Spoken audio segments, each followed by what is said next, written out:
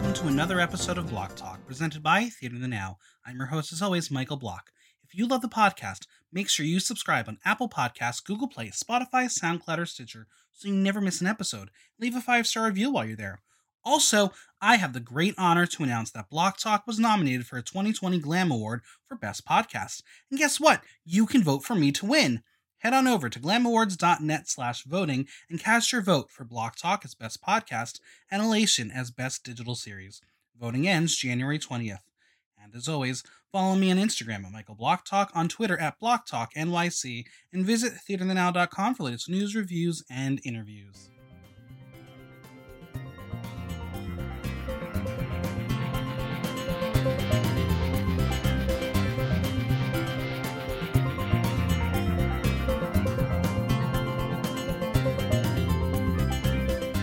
If you've been to virtually any gay bar in New York City, chances are you've heard this legendary DJ spinning.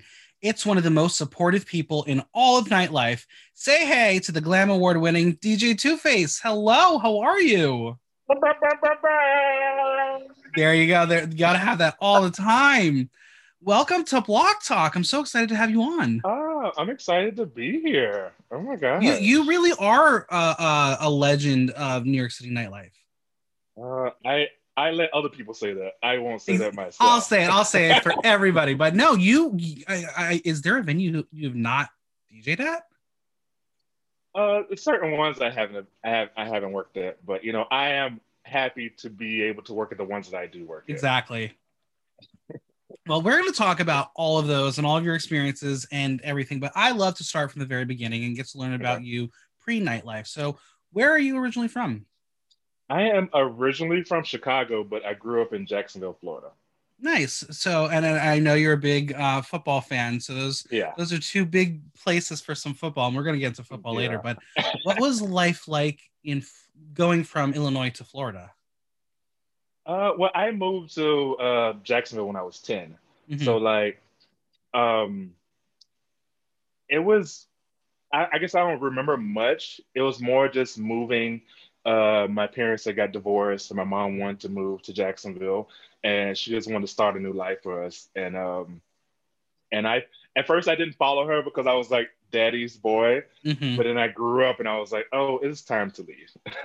Yeah, I hear that. So one of the other big changes is you went from having like 4 seasons to just hurricane season and rainy weather all the time. How did you adjust to the weather?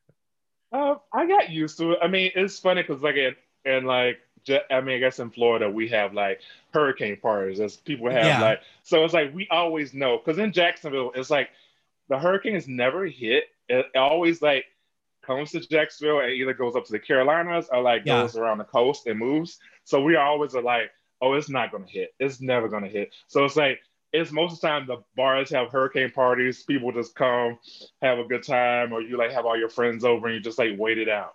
Nice. Yeah. I mean, there were a few times when I thought we were going to get some like actual hurricanes here in New York. Never happened. I wanted to have a hurricane party so badly, but like nothing ever really hurt us. What were you like as a kid? I would say I was like an introvert.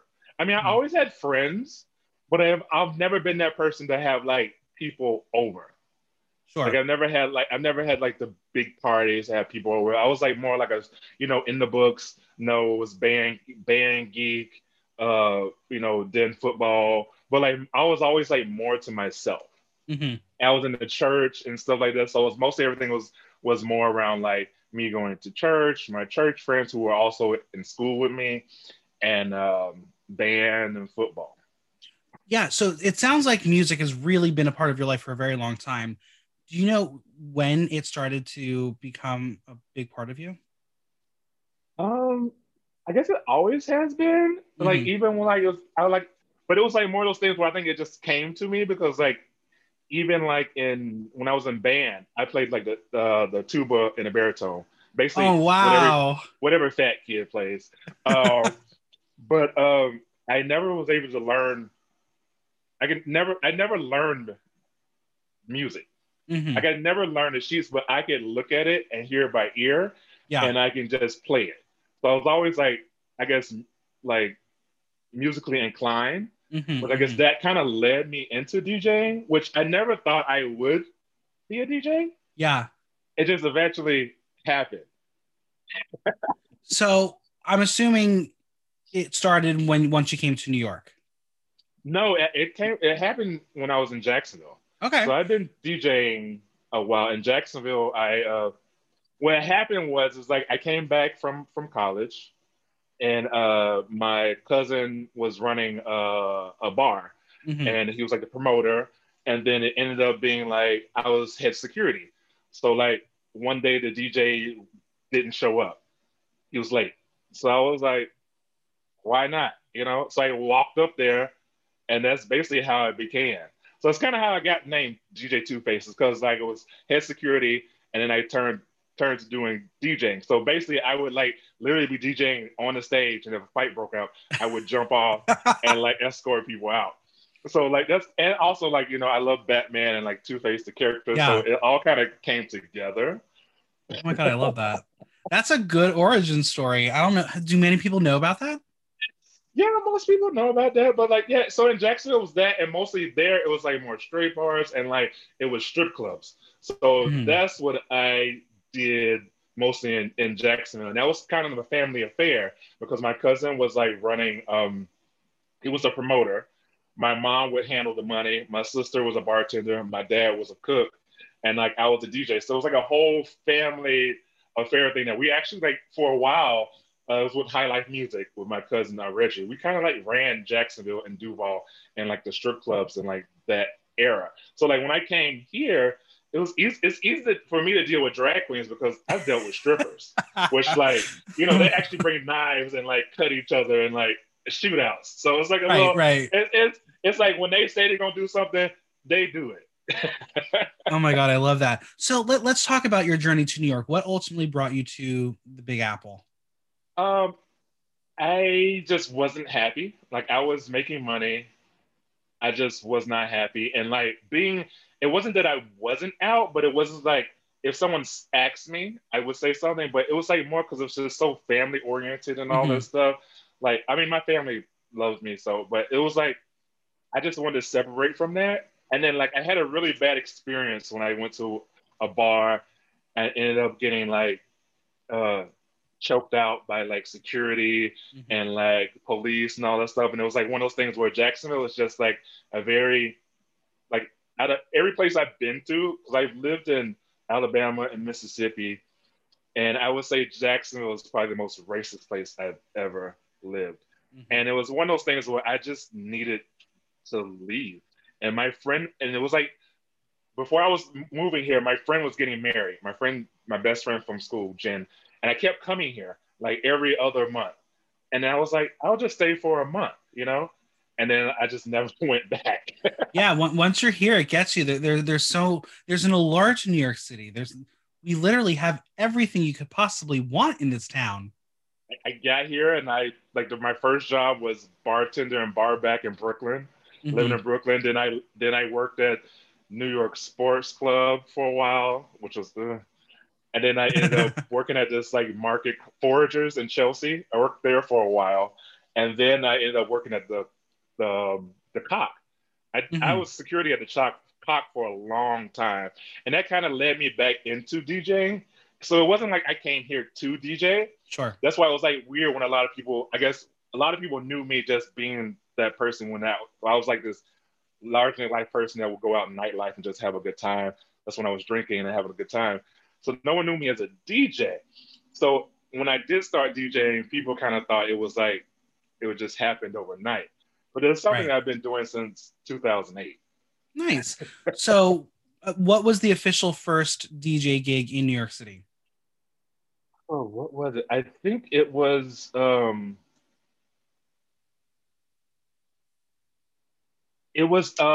Chris. It was a Christmas at Barracuda. Oh, My best friend. cool. This is where my best friend lived here. My best friend, Aaron Pfeiffer, and we became friends. Funny story. It was because I was a DJing. I was doing security at the Cock. I always hang out at the Cock, and I knew David Serrano from there. That's when he was Hmm. bartending at Right. the Cock. And then he was like, I work at Barracuda on Sundays. You should come. And I ended up going to Barracuda on Sundays, and me and Aaron, the manager, kind of like just became friends.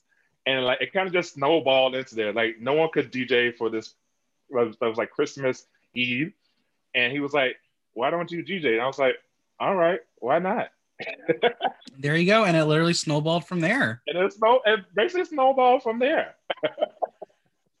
This may be a hard question, but I'm curious to know if you have an answer. What makes a good DJ? I think what makes a good DJ is the fact that he's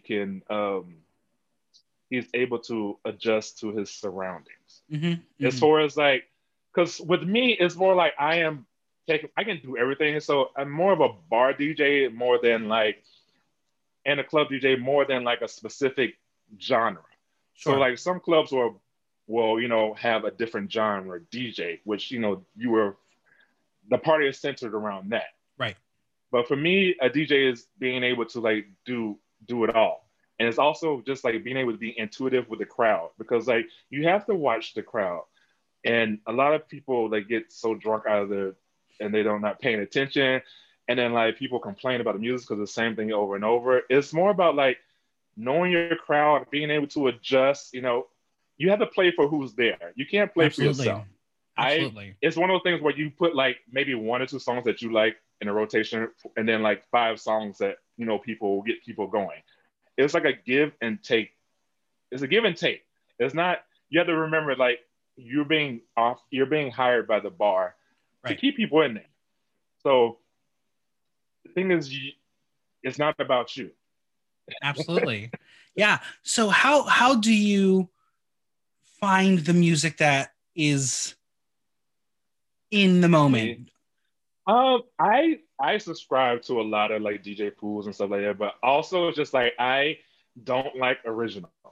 Okay. So like most of the times that you've heard me play is like never the original that came out on iTunes, because like I guess it's more come from being like from Florida, where you're in the car all the time, so you hear the same songs on the radio. Right. So like when you come to the bar, for me, I don't want you to hear the same thing you heard on the radio. I want you to hear something like there's a twist on it, there's a mashup. You're like, I would have never thought those 2 songs would go together. Yeah. And you're like, oh, that's cool. I want to see you Shazamming to see what, like, the song, but you're like, want to know, what is this remix? Yeah, that's awesome. Now, are you someone that music is in your ear 24/7, or do you have to take a pause from listening to music at times? A lot of times when I'm at home, I can be in complete silence. Just because, I love that. Like, I don't want to hear anything. Yeah. Or like I'll put on the TV and watch the movie. But now I did get my vinyl, so now I bought records. So nice. I'll just put on a vinyl record and just like lay in a bed and just listen to music. But it depends. But a lot of times I like to just hear the outside city noise. Like I'll have my window up and just listen to that. And like I don't want anything in my ear, because like I got to go to work, and I know I'm gonna have that in my ear all the time. So like at home, it's very peaceful for me. I love that. Yeah. Do you have any musical inspirations? Like as far as either artists or other DJs or anyone that really makes you the DJ that you are?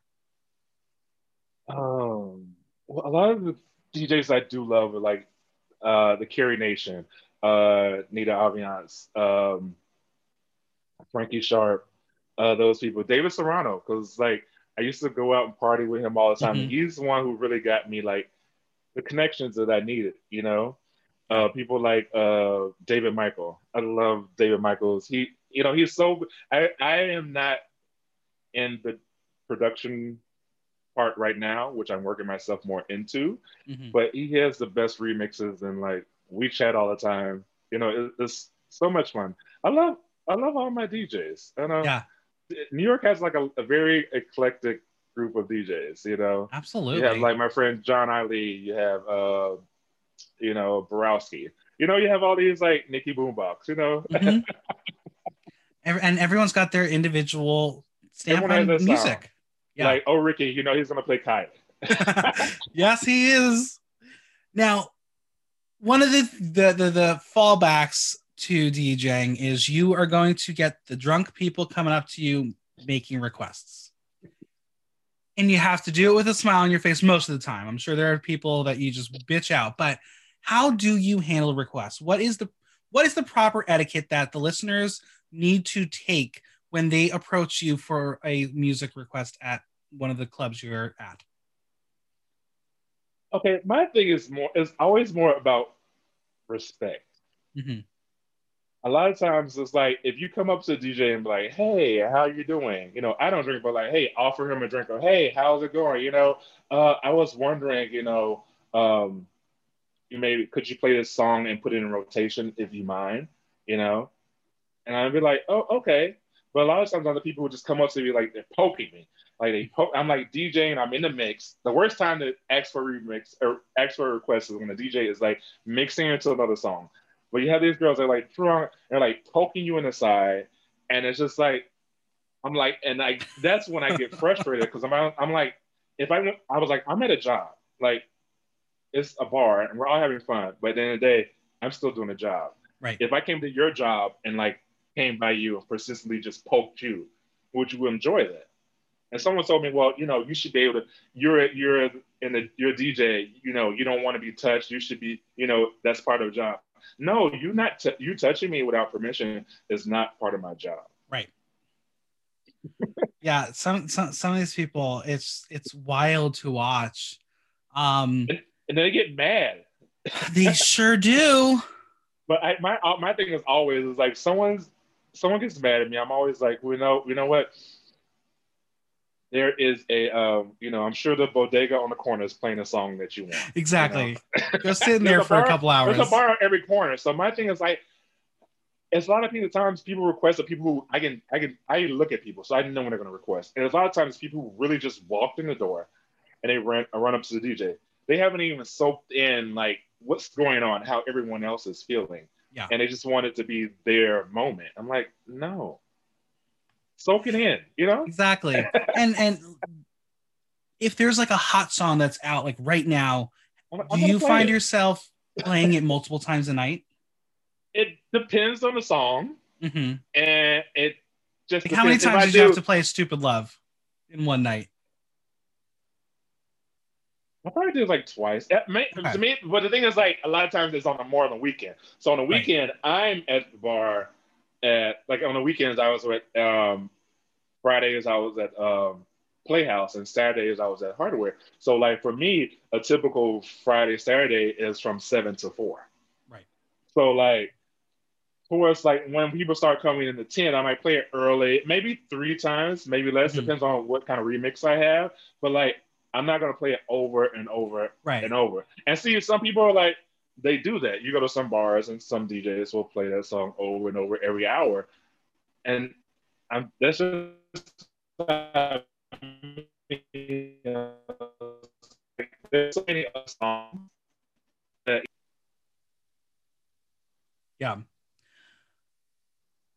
you've DJ'd in a couple different boroughs and a couple different areas of the city. Do you find that you have to adjust your music to the clientele of the bar?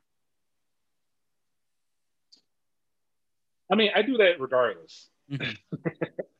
I mean, every night I have, every like bar, I have a quintessential sound, but like it will fluctuate. I have remixes of almost everything, so it depends on where I am, what remix I can play. I can go to, like, if I'm DJing in Brooklyn or I'm doing a rooftop, I can do an extended house version of a song. But like if I'm like in Hell's Kitchen, it's like I can't. Like, people have such short attention spans, whereas like I need to find like the shortest remix or whatever to just keep the party moving. I don't have time to, like, people don't really, when you, like, I guess more in Manhattan, people don't really want to enjoy the music. They just want the next song. They want to see what they can put on TikTok now.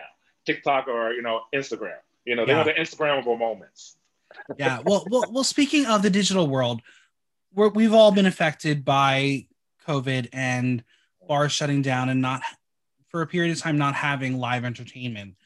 You have been able to do some work digitally, doing private events, DJing on your own. How has that been? Has that been a challenge for you? Oh, it was a challenge in the beginning because like I was having some issues with like I was doing just basically Facebook and Instagram. I wasn't going into the Hmm. Twitter and all that. I mean into Twitch and all that stuff. Right. So I was having like those issues, but like eventually I just like I went a different route. I started doing more creative playlists for certain bars that I would get paid for, and doing my mix cloud. I would just like make a mix, put it on there, and show my friends, and they would show me love. And but also I started doing a lot of private events. I did a private event for Facebook. I did one Hmm. for Twitter, and then I ended up doing a pageant for FIT. Right recently, we just did a Christmas party for Egalite. So I would say I wasn't DJing from March to July. It was more like some things online Hmm. sometimes. I tried to start to do something. I never really delved into it. But I was doing like private stuff. And then once July hit, I ended up getting on Fire Island. And I was out there once a week and sometimes twice. And then that kind of snowballed right coming back in here until like recently I was back I was working 4 nights a week. So now that we have the shutdown, I guess I have to like figure out more things. But I've been okay where like Sure. I've noticed like it's for me it's more quality than quantity. Like this Friday, Absolutely. I'm doing a digital gig with Brita Filter called Hmm. Unfiltered, and so it's more me like people been reaching out to me to do like digital stuff than me like putting on like that because like I always like I love DJing, but at the end of the day, it still needs to make me money, and for Absolutely. me, it's harder to make money from online without and I mean if you're in towards, I mean, in retrospect to like a drag queen. A drag queen can basically get right on, talk a few minutes, and like the Venmo will start coming in. Right. As whereas a DJ, they're like, hey, hey, how you doing? Blah blah blah. But like no one's like really appreciate you. It's always like a more I love your music than tipping you. I was also like Exactly. in a bar. It's always like, oh, I had a great night. But it's like there's no like monetary appreciation for it, which is fine. It doesn't Do you leave a tip bucket out when you do DJ live? when I DJ Live in at a bar. live in a bar.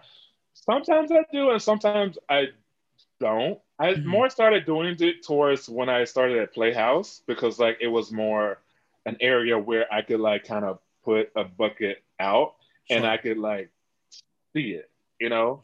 But other places it was more as like I just tell people my Venmo, they come up and tip me. But like it's like I love DJing, so like I know I could have been more pushing about putting it out there, but like sometimes it's like I just want to DJ. I don't have to worry about that. I want to be like you Sure. enjoy the music. You want to do that on your own, like not me pushing you to do it. Right. Absolutely. Since you've come onto the scene, how has nightlife changed? And has it changed for the better or for worse? Mm. I think it's just going in a different route. I mean, a lot Hmm. of the parties that I used to do and used to have fun at like are no longer things. Mostly because venues have changed and things like that. But I guess because I think it's changed for me in the sense that I've worked more. So it's Right. like it's been harder for me to like really engage what goes outside of my schedule. Because a lot of people are actually like, "What's the next party? What's going on?" And I'll tell them, go look up, Jim's, the Thodacy to see what's going on Right. for the week. Because for me, it's like if I'm not getting paid, I'm more invested in the things that I'm working at than knowing what else is going on in the world. Absolutely. Because people are like, what party is going on? I was like, I don't know. Like this party closed down. I was like, well, I was never a part of that party, so I can't tell you about that. But I guess I think it's just different because like drag race has impacted things too, Absolutely. and nightlife has just changed to where like I feel like it's more like obviously it's supposed to be for money, but I feel like things have gone away from actually putting on a party to like have everyone enjoy. it's become more of a cash cow for like, Uh, let's do this, let's steal from this bar, let's do Yep. this, let's like everyone wants to copy. It's a cool, nothing, no ideal is original anymore. I will Absolutely. say, Absolutely. but you've gone into that realm where bars will like literally, you know, go after the same entertainment on the same night that they have in the thing and try to steal them rather than like creating things on their own. Right. Yeah, it's we'll talk more in depth on that kind of thing shortly, but I totally hear you. And as someone who is not a queen myself, I observe it as well, and it's crazy to see some of these venues pull the shit that they do. Yeah. I don't fathom it, but it happens. It happens. We're gonna play a first game. It's called This or That. I'm gonna give you two Okay. options, and you're gonna pick the one you prefer. Okay. Day or night, Night. winter or summer, Winter. text or call, Text. McDonald's or Burger King, McDonald's. soup or salad, Soup. work hard or play hard, Work hard. heat miser or snow miser, Snow miser. pop or rock, Pop. metal or opera, Opera. Bob or Monet. I had to throw it in there.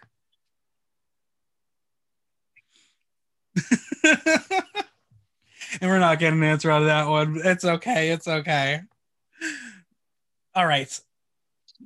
You've attended a lot of drag shows. You've DJ'd for a lot of queens at a lot of bars. Is there a singular performance that sticks out as the most memorable?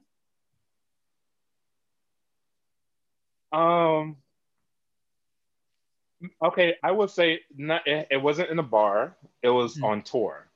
On the last tour that we went, it was I toured with Sibling Rivalry Right. as a tour DJ. So our last night in the UK, and we like we do drag suicide, and I was able to in a moment of them talking, record a transition from a song to another song, so I could do the because we had choreographed the Frock Destroyers dance. Yep. Mm-hmm. So I was able to like in the heat of the moment, I was like, let me do this.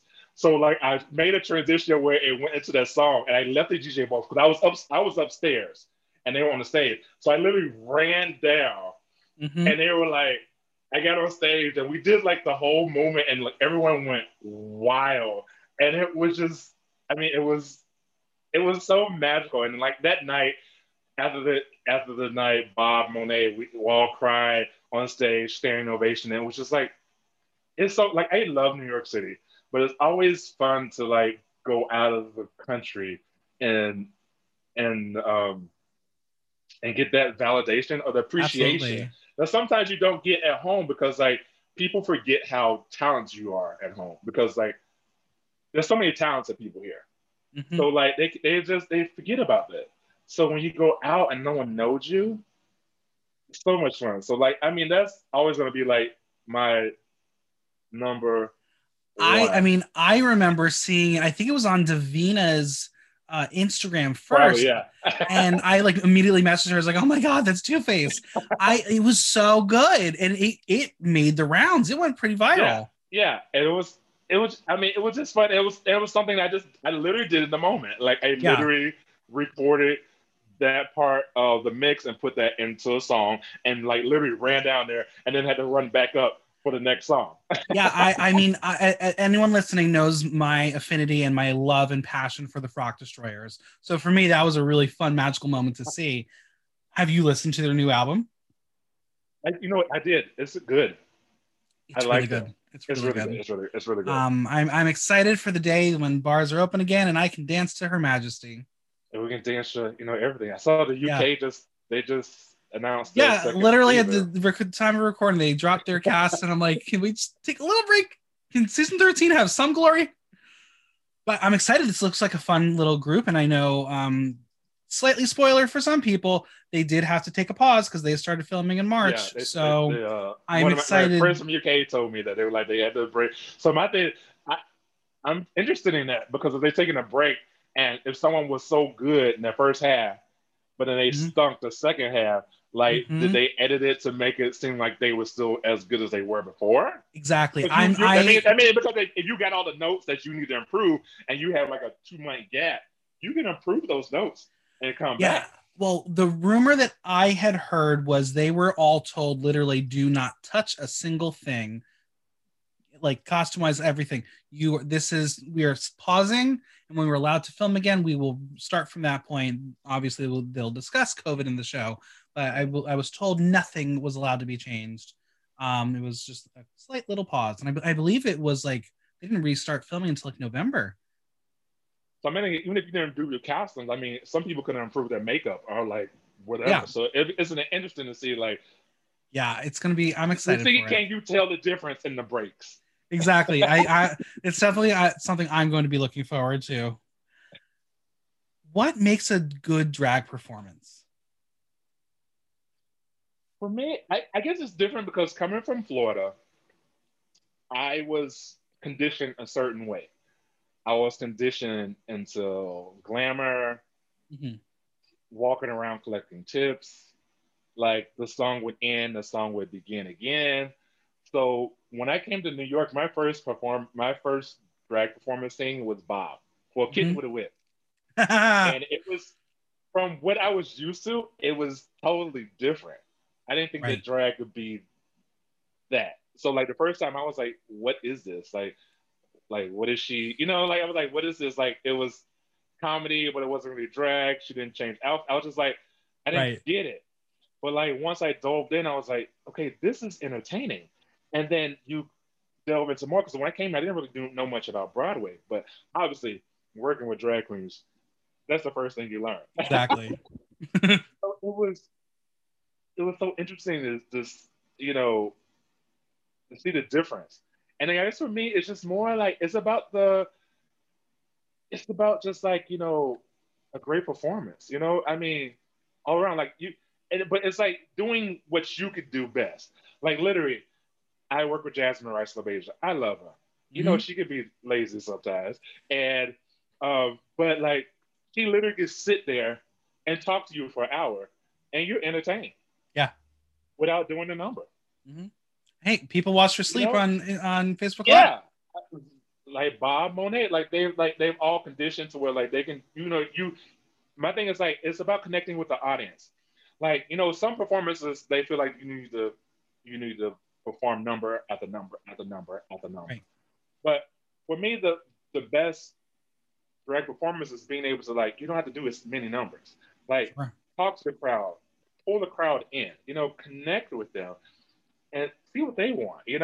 That's why it was so weird when I had to do all the drag suicide thing, which was interesting. And which is kind of one of my least favorite things to do. That's But fair. I one can of the things understand that that. people think that I'm good at. And I basically learned that from going to people like when I used to go to the help all the time, when I used to go to it when it was Bob and Pixie, Mm-hmm. and I would go see Patrick Kussar. And I kind of learned doing drag suicide from him. Because basically when he left, I kind of became the new Patrick. Right. When he moved to LA, I became like I kind of started like doing his gigs and like I like kind of like developed more into things. Like I Sure. just say, a great performance is just like connecting. Like I love Pixie. I love she can dance and kick and she can give you shade and it's just funny. And but she can also educate you. Like she does the Anna Navarro number with Donald Trump, which she can still do now and it's still relevant. Right. And people love those numbers. I love those drag queens that have signature numbers where people like, no matter how many times they hear it, they want Mm-hmm. to hear it. They come to the bar like, Absolutely. I want to hear that song. Even though you're like, oh my God, I heard this song. Like for me, I'm sitting in the booth lip syncing the same. I'm lip syncing the song because I know all the movements. Like Britta, a lot of her like her cat number. I Yep. could do it. I can literally be in the booth and do every movement she does and lip Yep. sync at the same time. Mm-hmm. I mean, and I think this goes along with what I'm about to ask you, but you've seen so many queens grace the stage in New York City, and you've watched some young baby queens turn into international superstars. What makes a drag artist become a star?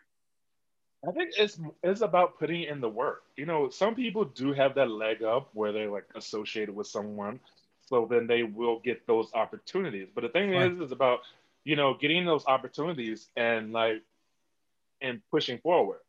We have people like my Electrolyte, Hmm. where she like came to the city new and was just in drag all the time. She went to every gig, every gig, and eventually you just kept seeing her face. And then she started like, girls would give her like, hey girl, you're in drag, come do a number, because she Right. became friends with all the girls, and then she eventually became like my number one backup girl. Hmm. Like if a girl is out, I'm gonna call her. Like I started doing Sundays with I mean, my Saturdays at Hardware have been interesting because it was Roxy Brooks, then it became Monet Exchange, then it was Tina Burner, and now recently it's been Brenda Darling.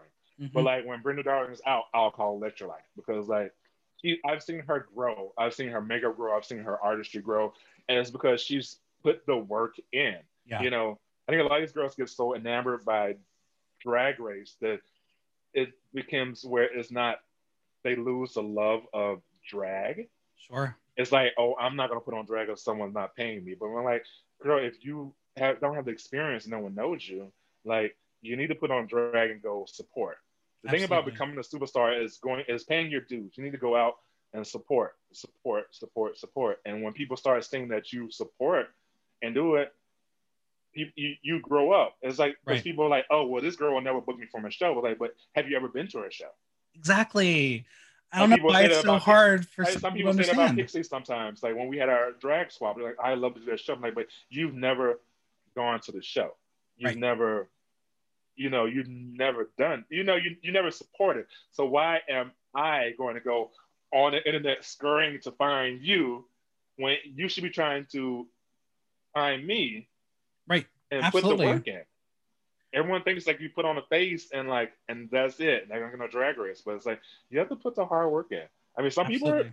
some people skate by, but for the most part, you need to put the hard work in. So you mentioned Electrolyte. Who else do you think will be the stars of tomorrow?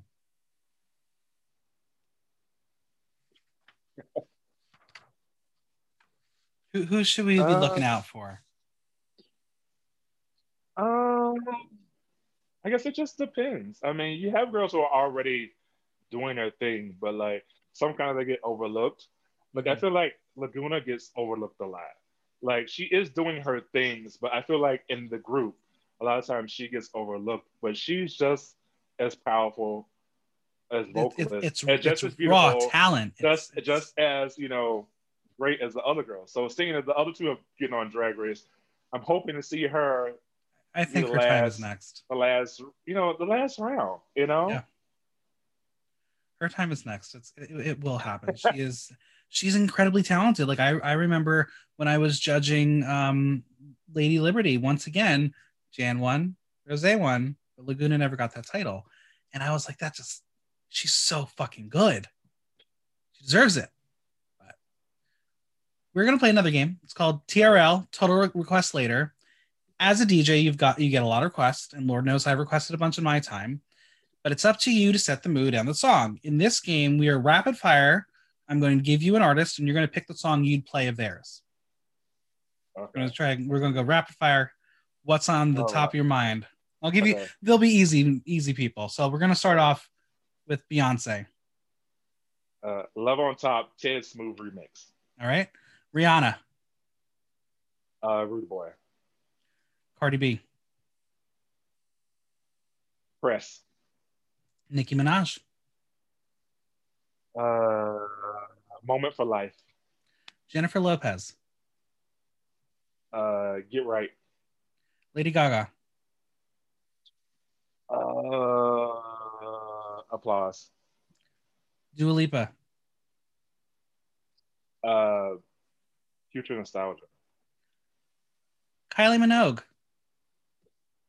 Uh, where does the DJ go? there it is, Robin, Call your girlfriend. Little Mix, Um, Power. Ariana Grande. Focus. Miley Cyrus. Anything off the Bangers album. All right, all right. Dolly Parton. Um, uh, what's the one about the cheap? I'll just say 9 to 5. All right, all right. ABBA. Um, Dancing Queen. Cher. Uh, Song of the Lonely. Celine Dion. All by myself. Madonna. Um, Girl Gone Wild.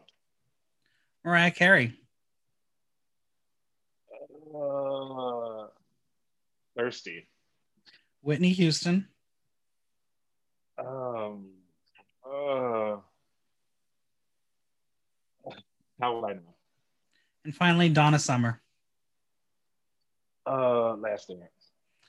Love it. See, these are great songs. Yeah. Yeah. Two Face has got you covered. Go tip him and you will get some excellent music. Why is nightlife so important to the queer community? I think it just gives us an outlet. Mm-hmm. You know, some people they have jobs where they can't be themselves, or like they're just stuck in a cubicle, and like they just, you know, their life is just not what they want it to be. And I feel like the queer space is not like it give people just like that, be able to be around their friends and just be them. Then you have the DJs, you have the drag queens. It's like everyone, for the most part, is so like it's like a family. Even if I don't know you, someone will strike up a conversation with you, and then you can become friends instantly. And that would never happen. It wouldn't happen naturally on the street, I guess. Sure. But I guess it's different. It's weird sometimes because like you have all these dating apps who've kind of like pulled that interaction with people away from when they're out and about. And people are so stuck on their phones a lot of times when they're out and about, but they're just not in the moment and having that fun time. Yeah. No matter what, nightlife drama is inevitable, and Lord knows we all feed into it. Is there any way to avoid the drama, or is it just part of the gig?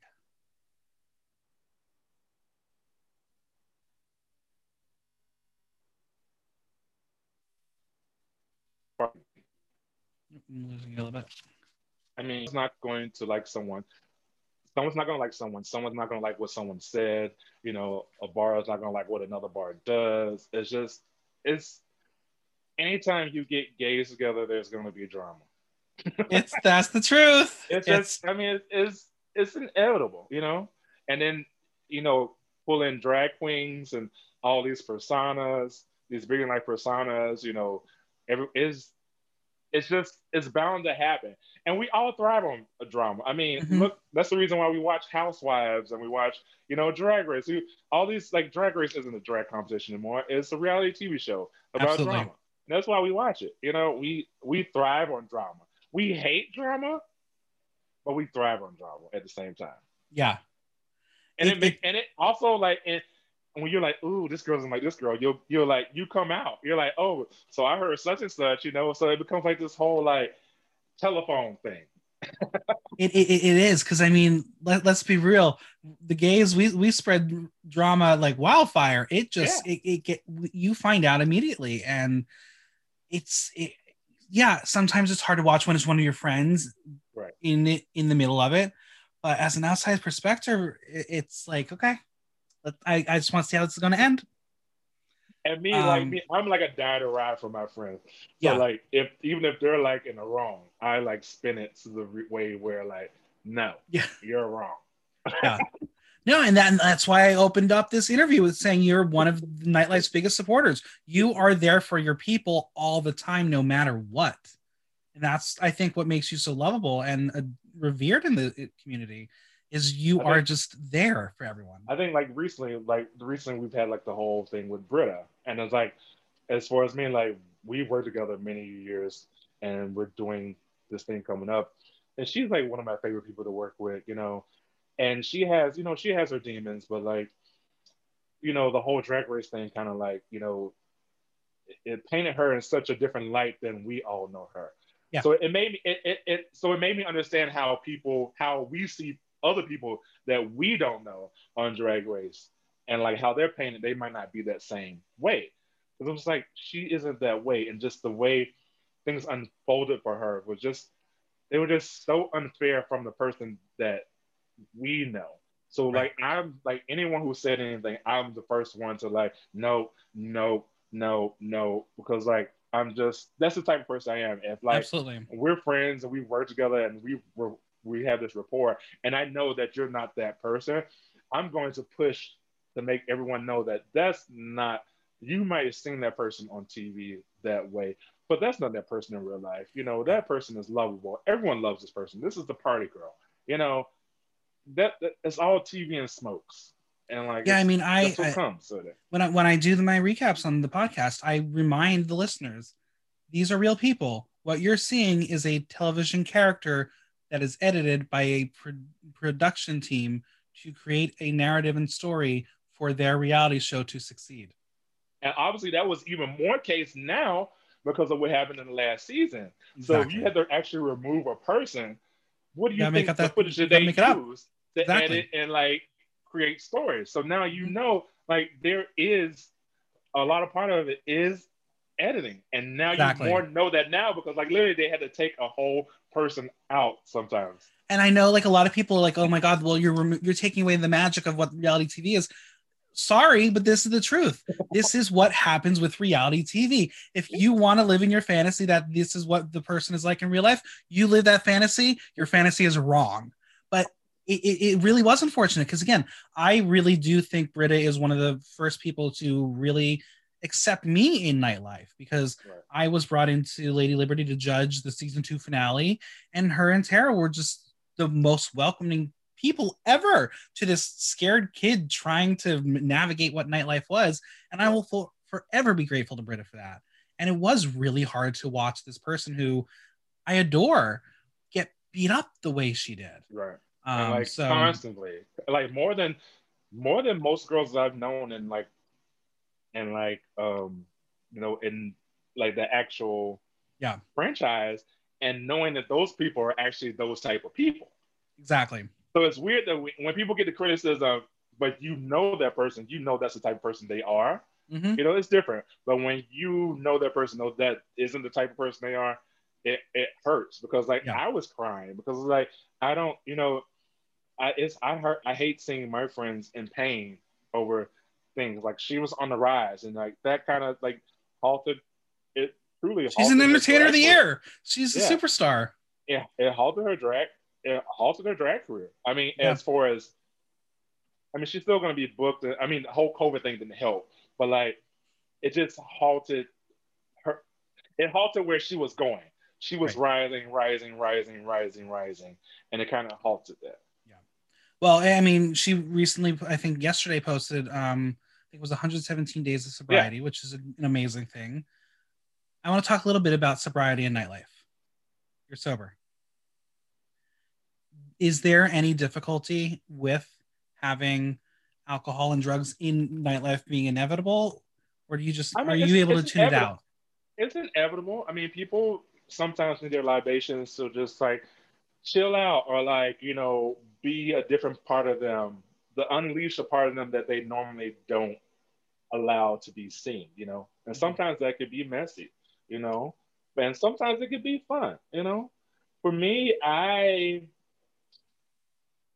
mine was I when I was in Florida, I was drinking a lot, and I would like literally buy bottles of liquor at the store and bring them to work when I was at a strip club. So I would drink a whole pint, whole fifth of liquor like in the night, and then drive home.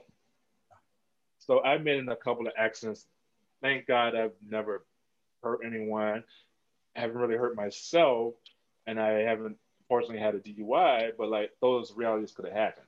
Mm-hmm. And then when I came here, I you know when I started here, I was a bartender in a bar back in Brooklyn, and that became me just like drunk all the time, all the time. And I think my last thing was like, it was my sister mom's birthday is around this same time, Valentine's weekend. Mhm. And I got so drunk at the bar, I don't remember how I got home. And my mom, it was like the second time my mom had to like clean up, throw up over me. And I was like, at that point, I was like, that's, I don't want that. And I'm an all or nothing type person. Right. So for me, I just cut alcohol out. So for me, it's not a problem. Like even with Right. me, sometimes at my house, I have friends come over sometimes. So I always keep something here, just like for friends. Alcohol doesn't bother me. It's not a trigger for me. Mhm. So it I also helped me being sober helped my career because it kept me becoming clearer, and it also became like, oh well, I might not know how talented he is yet, but at least I know he doesn't drink and he doesn't bring any drama, and Mhm. he's responsible and he's gonna do the job. And but like drugs and that is all part. I mean, when I came here, I delved in anything, everything, and it's like it's a part of it's a part of that, but like it doesn't have to be a part of your life. You have so many Exactly. successful people who are sober. Me, Absolutely. you have, Bob, you have Marty Go Cummings, Jasmine's basically sober. She might take a shot here and there or something like that, but like, you have a lot of these girls who like they actually they don't drink, Yeah. and but they're still very successful in nightlife. Yeah. Absolutely. So if someone's at one of your shows and they want to buy you a drink or a shot or something, what would you ask for instead? I used to just sell them water or Diet Coke, Red Bull. Diet Coke Red I Bull think right because there. like because the thing is like there's no difference in price. I mean, you're still gonna pay Right. like $6 a Red Bull, so like it's still contributing to the bar. Exactly. Absolutely. Or I'll Well, just we for like the drag queen or something like that. They sure. they drink. You know. Yeah, I love that. Well, we are going to play everyone's favorite game. It's called Tea Time, where you're going to Okay. spill some tea on some of your favorite friends, colleagues, drag queens, people you worked with. You can give us real tea. You can just say you love them, whatever you want to share. It's up to Okay. you. And we've talked about it already, but let's start off with Brita Filter. What about Anything, it? any Tea. any story, tea, whatever you want to share. Favorite moment with her. Uh, I mean, there's no real tea with her. One of my favorite problems is always when she's like on stage Mm-hmm. performing. She is like one of those queens. You give her, uh, you know, you give her a ballad, and she's gonna open that big ass mouth and just belt, and it's gonna make you cry. Yeah. There's been times where like I haven't felt great, I've lost people, and like I've gone to a show and I've had a show with her, and like she'll just sit there and she does that Jennifer Hudson I know where I've been, Yep. and like that song, like you can see Powerful. like when she was going through her issues, I could see the pain that she was releasing through performing that song, and like the last time I saw it, it just made me cry because Mm-hmm. like I it's a powerful song. That's a Absolutely. really powerful song. Yeah, she does it very well.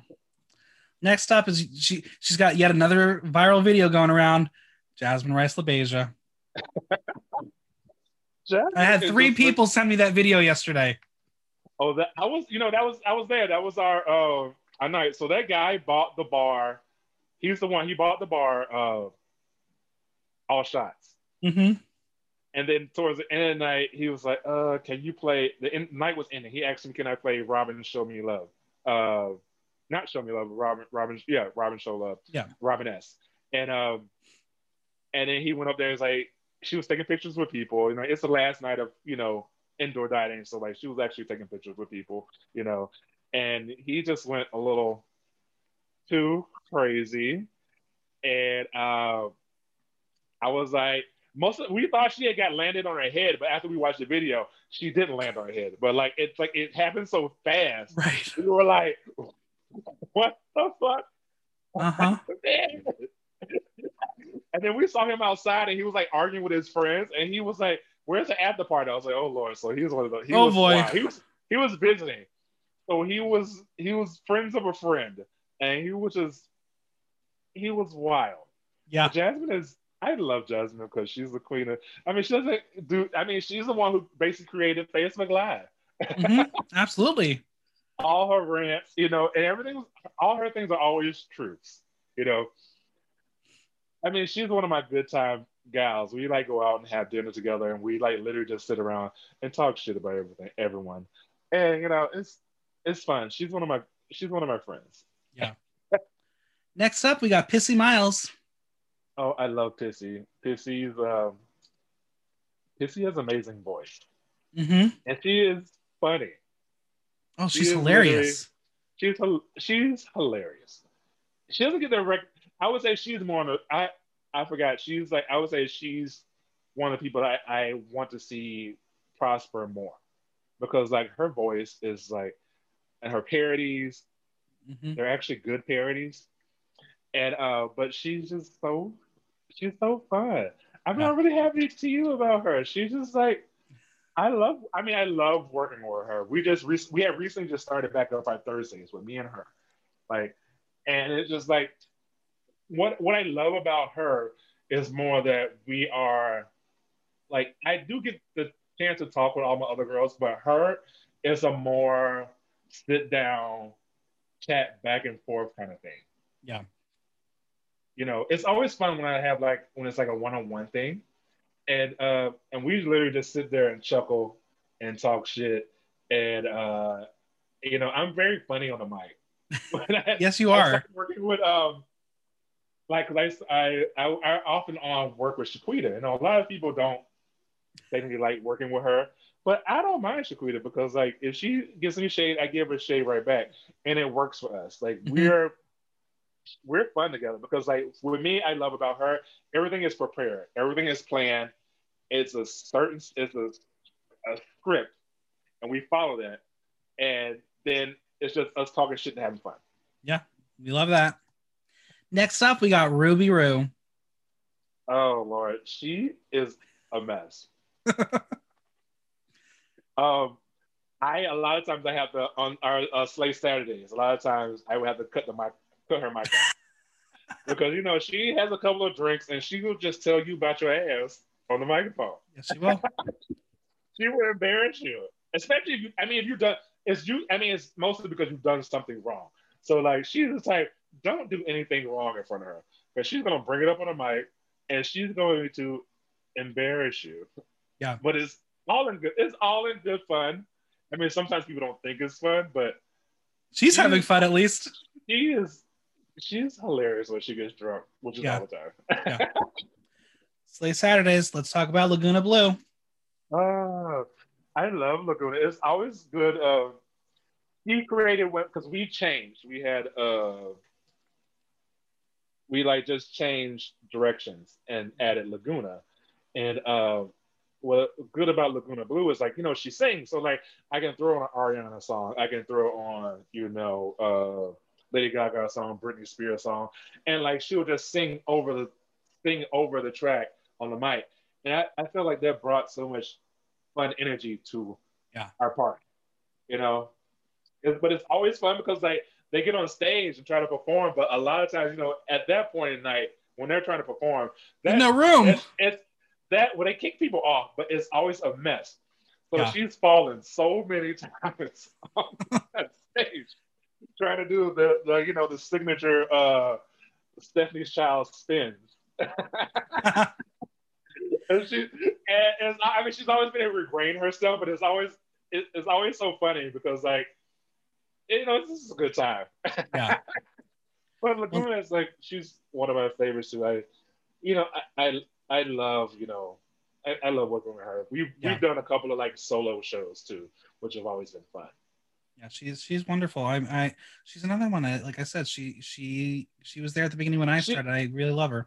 She's there. I love her voice, and I love the Christmas album that they put out.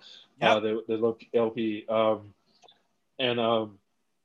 She's the next one. I mean, one of my favorites was when she was giving it to Simon on. So good, so good. Got Talent.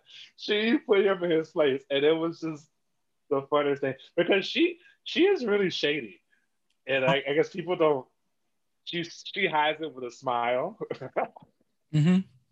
but she'll let you know about yourself. It's true. Well, from the stages of Pieces and Hardware to Drag Race, next up we got Candy Muse. I love Candy. We work together at on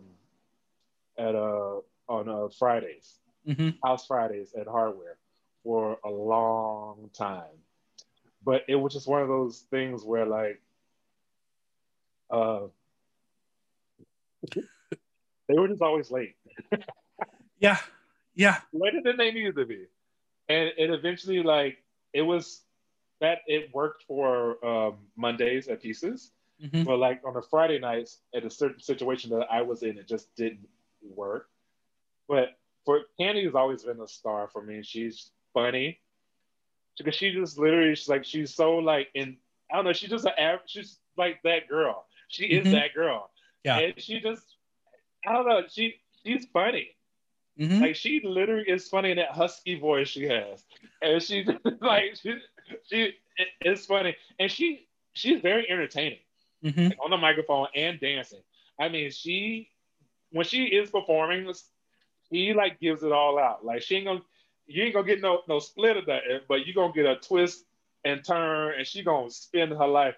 One of my favorite moments is I wasn't there for it, but it was at Pieces when she slipped on $1. I don't know if you ever. I've been trying to find that video. Oh Like she God. literally, like you can see it, $1. She was like doing this a spin, and she slipped on $1 and fell like hard on her ass. It Right. was hilarious. Oh my God. Well, I mean, now Expect her to be great.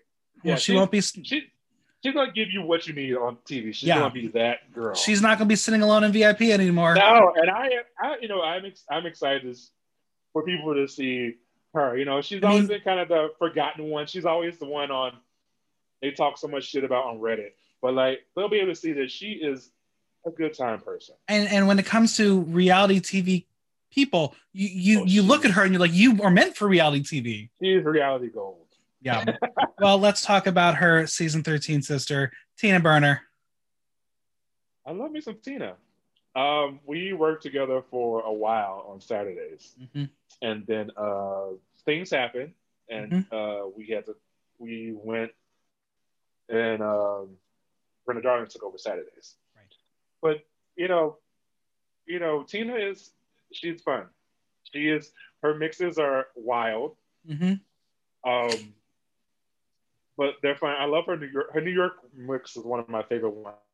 When she has a clip of the woman on the subway when Yep. the guy was like jacking off, and she tells me get up. But it's funny, like, because Tina gets so drunk, and it's just hilarious. One of my favorite moments is when Detox came and saw her, and Detox is friends with her. Detox is one of my friends. I've known Detox for like almost 18 years now. I think Mm-hmm. we used to live together when I was in Oh, Orlando, nice. before she became Detox. She's Mm-hmm. Matthew, and so we've always been good friends. But like it was one of our favorite times that she came, and I just recently posted a picture, and Tina just like was off the rails, and like they were making out. It was just a good time. Tina's a good time. You Yeah, she know, is. I've seen her. I've done brunches with her too. Always, she is like she terrorizes people. Like Uh-huh. she literally is a monster. I mean, I always carry extra dollars if I'm going to a Tina Burner show because I'm afraid for my life and I just need to have $1 ready just in case she comes near me. She terrorizes people, especially Yeah. like at brunches. I think brunches are like her thing because she can terrorize straight people. Yeah. We love to see it. Next up, we got one of her good sisters, Bootsy LaFerris. Oh, I love Bootsy. I work with her mostly at Rise, and Bootsy is funny when she's not trying to be funny. Mm-hmm. It just becomes natural. Yeah. Like a lot of times they change a lot, and when on Raj, she would talk mostly doing direct suicide, and like literally, you can if anyone's videotaping her just talking, I'm literally clackling, like cracking up because she has like this monotone voice, and she just says the funniest things, you know. And then when she sings, that's funny. Yeah. Next up, She's funny. okay, go ahead. No, Well, she's a good party girl. Yeah, she is. Well, next up, one of her co-hosts, one of my absolute favorite people on the planet, Brenda Darling. Brenda is she is a non-stop party girl. That's why I love the energy that she brought to our Saturdays because like she literally is just like she's a party girl. Like you want someone to host a party, that's her. But she's gonna kick, flip, whip. She go do it all, and it's just always high energy. Like even if there's a ballad, there's a kick, a whip, a slip in there, and it's gonna go into like a crazy cheerleader mix, and you're just gonna love it. Yeah, and she's honestly one of the most professional queens on the entire scene. Yeah. I love her to death. Next up, they're gonna change the world. Marti Gould Cummings. Oh, Marti is I love Marti.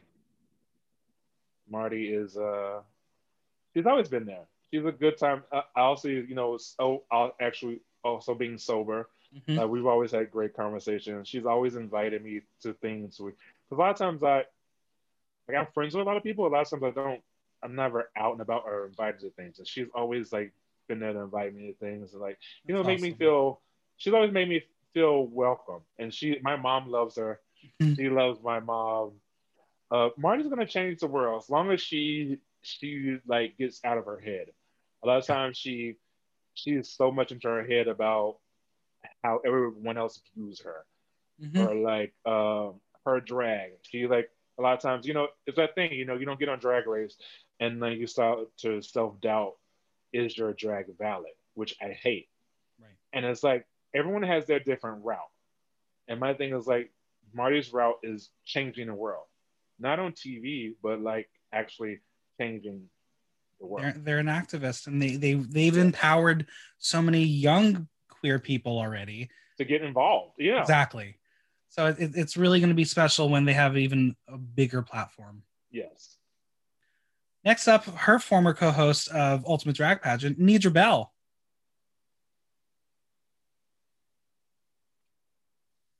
Nidra's a good time. We used to work together at Vodka Soda. So her voice, I mean, she has a voice, She was on The Voice too. And she was on The Voice,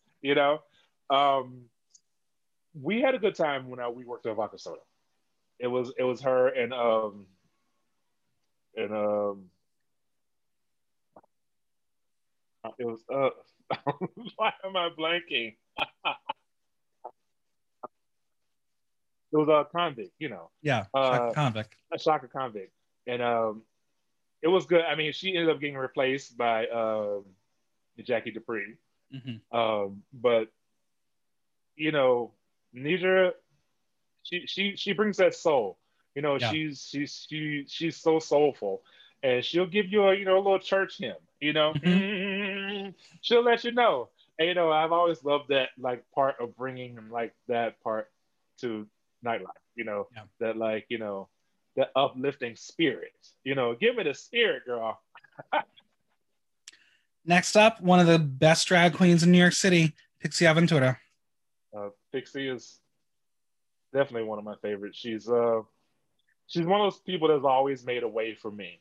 Like she's the one. Like I recently did a thing with Egalite, which is a huge company, and she brought me onto that a couple of years ago, and we always do that. She's the reason why I work out in Fire Island.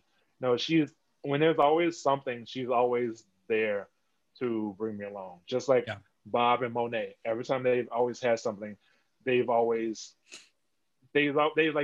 on, to bigger and better things, but they always look back.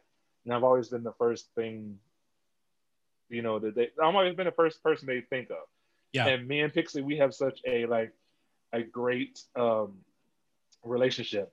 I have so much fun with her, and it's fun. Like uh, what she brings to the table. She's a powerful Latinx performer that like she celebrates her heritage.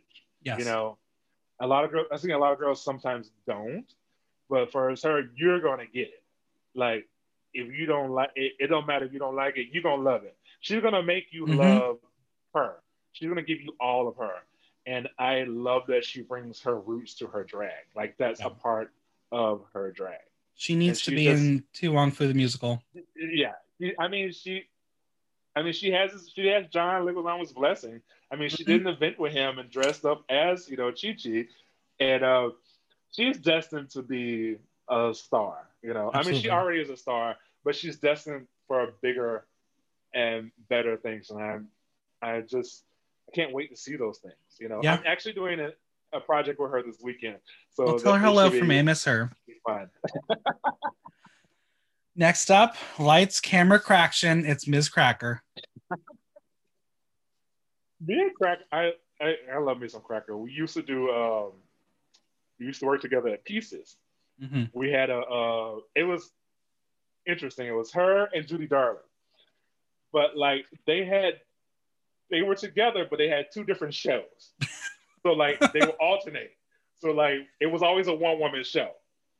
Like only time they were together was like maybe Christmas time, but like it would be a one woman show. So they were like, so it would be Cracker first one week, or then it'd be Judy first one week, and they had totally different shows that would go on for like an hour and a half, and then we like, so it's almost now, like it's like digital, like how we have now, we have like different show times. Right. That's literally how it was. It was different show times. And Cracker has always been funny. She's like so like articulate with her mixes, Mm-hmm. and you know she's fun.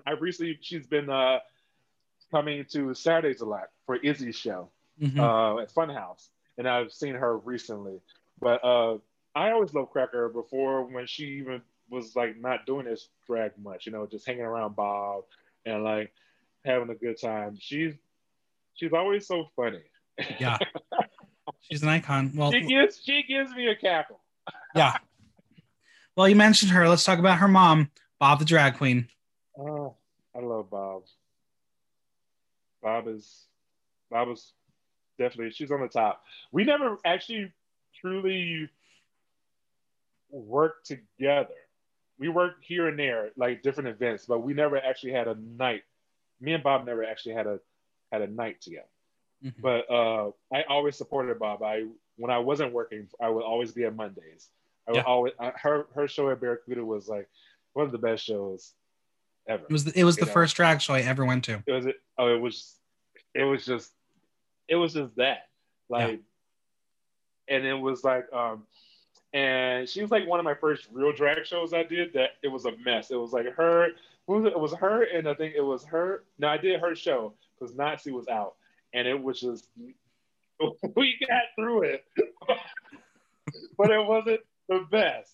And then now, every time we do something, I'm always there. Like I became one of the, most. It was split between Mitch Farino and Mm-hmm. me, and then like her last when we did a whole Canada crazy was it, crazy black lady tour Mm-hmm. in Canada, and she asked me to go on tour with her, and it was just that was like my first tour experience, and like that will always be in my heart that she asked me to do that.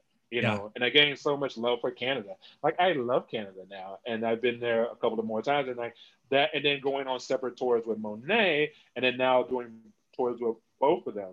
But I love how those girls they've gotten to a place where they've always looked back, like they've Yeah. always looked back to bring me along, Yeah. They and honor the I love people that. who help them.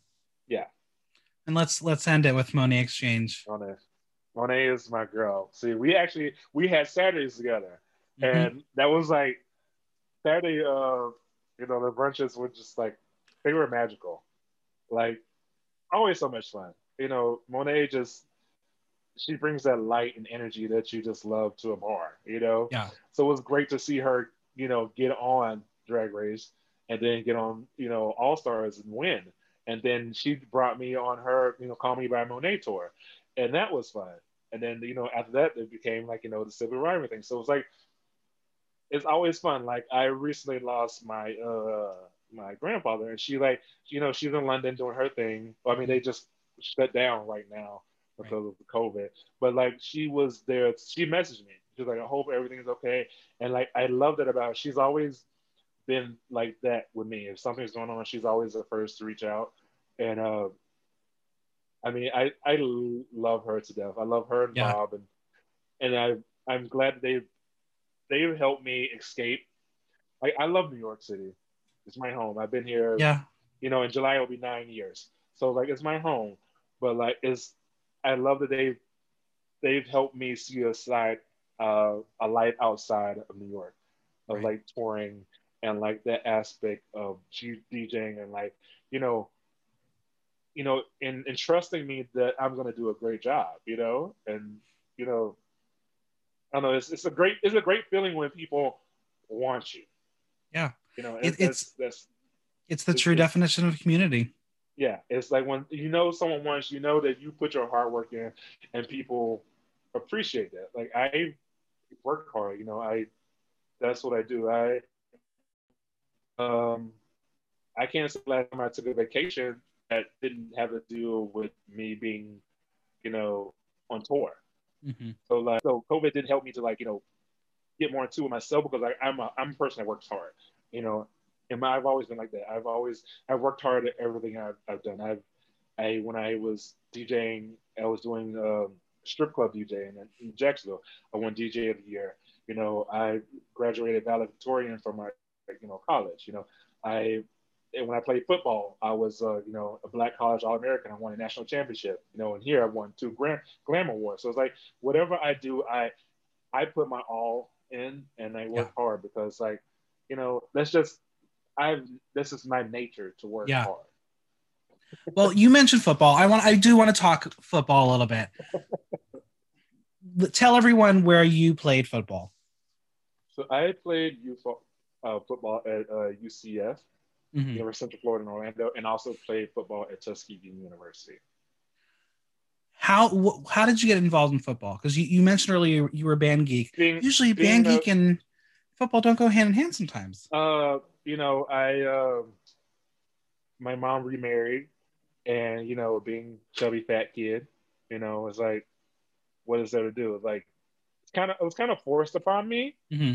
but like I grew to love it, and it's like one of those things. I'm glad that I did it. I hated it at first, Yeah. but I grew to love it.